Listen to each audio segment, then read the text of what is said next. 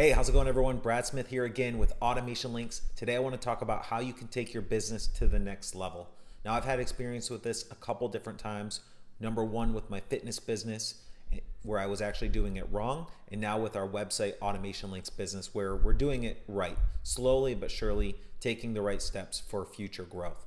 So if you want to grow your business, and if you want to truly scale with more customers, help more people, then listen up for the rest of this video. So number one, we need to determine if you even want to grow. So this is something a lot of people don't even think about.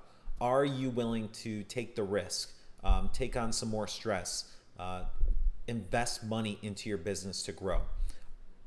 It's a lot. It takes a lot out of you mentally, time-wise. So you have to determine, are you the type of person that wants to grow your business, take it to the next level, or are you happy where you're at and you just want to stay there and you're satisfied with that? Now, if you want to stay where you're at, you don't want to grow, completely fine. I totally get it. Now, you'll also be missing out on, becoming an entrepreneur, making more money, growing the business and helping more people. But we respect that if you don't want to grow. Number three I want to go over is, where are you at right now? So if you do want to grow, you answered question number one, yes, I want to grow. I want to grow my business and scale it. Where are you at right now? Are you struggling? Are you first starting out and just struggling? Are you kind of in that middle point where you have some stability, you have some clients, you're making a little bit of money, and that's where you're at right there? Do you feel like you're successful right now? Have you grown your business big enough to where it feels like you're successful? Or number four, are you to the point where you're truly ready to scale? You have a successful business, you have a lot of clients, helping a lot of people. Now you're ready to take it as far as you possibly can. Now, once you determine that, we can kind of go from there. If you're at the beginning phases, reach out to a mentor or a coach to help you get to the success part. And now when you're successful, you can turn that money and turn to another business that will help you scale. It's really hard to scale on your own, so you need to find the right business to help you get from successful to scaling.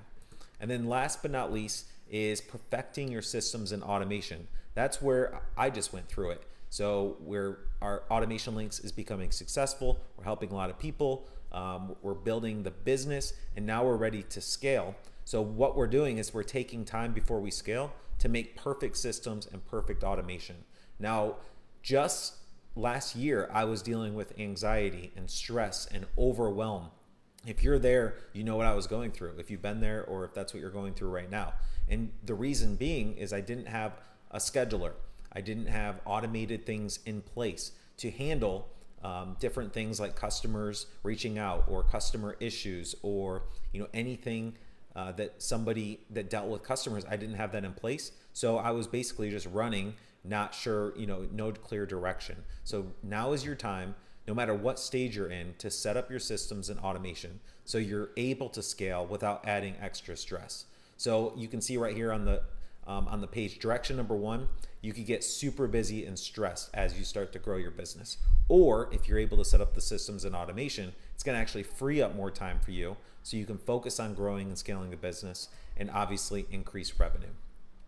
One last thing I want to touch on is focus on making your product better.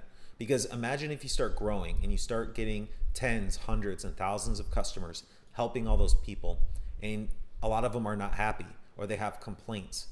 Do you have the systems in place to handle those? Maybe. But do you want to have to get new customers every month because your old customers were canceling? So while you're setting up your systems and automation, you should also be focusing on making your product the best.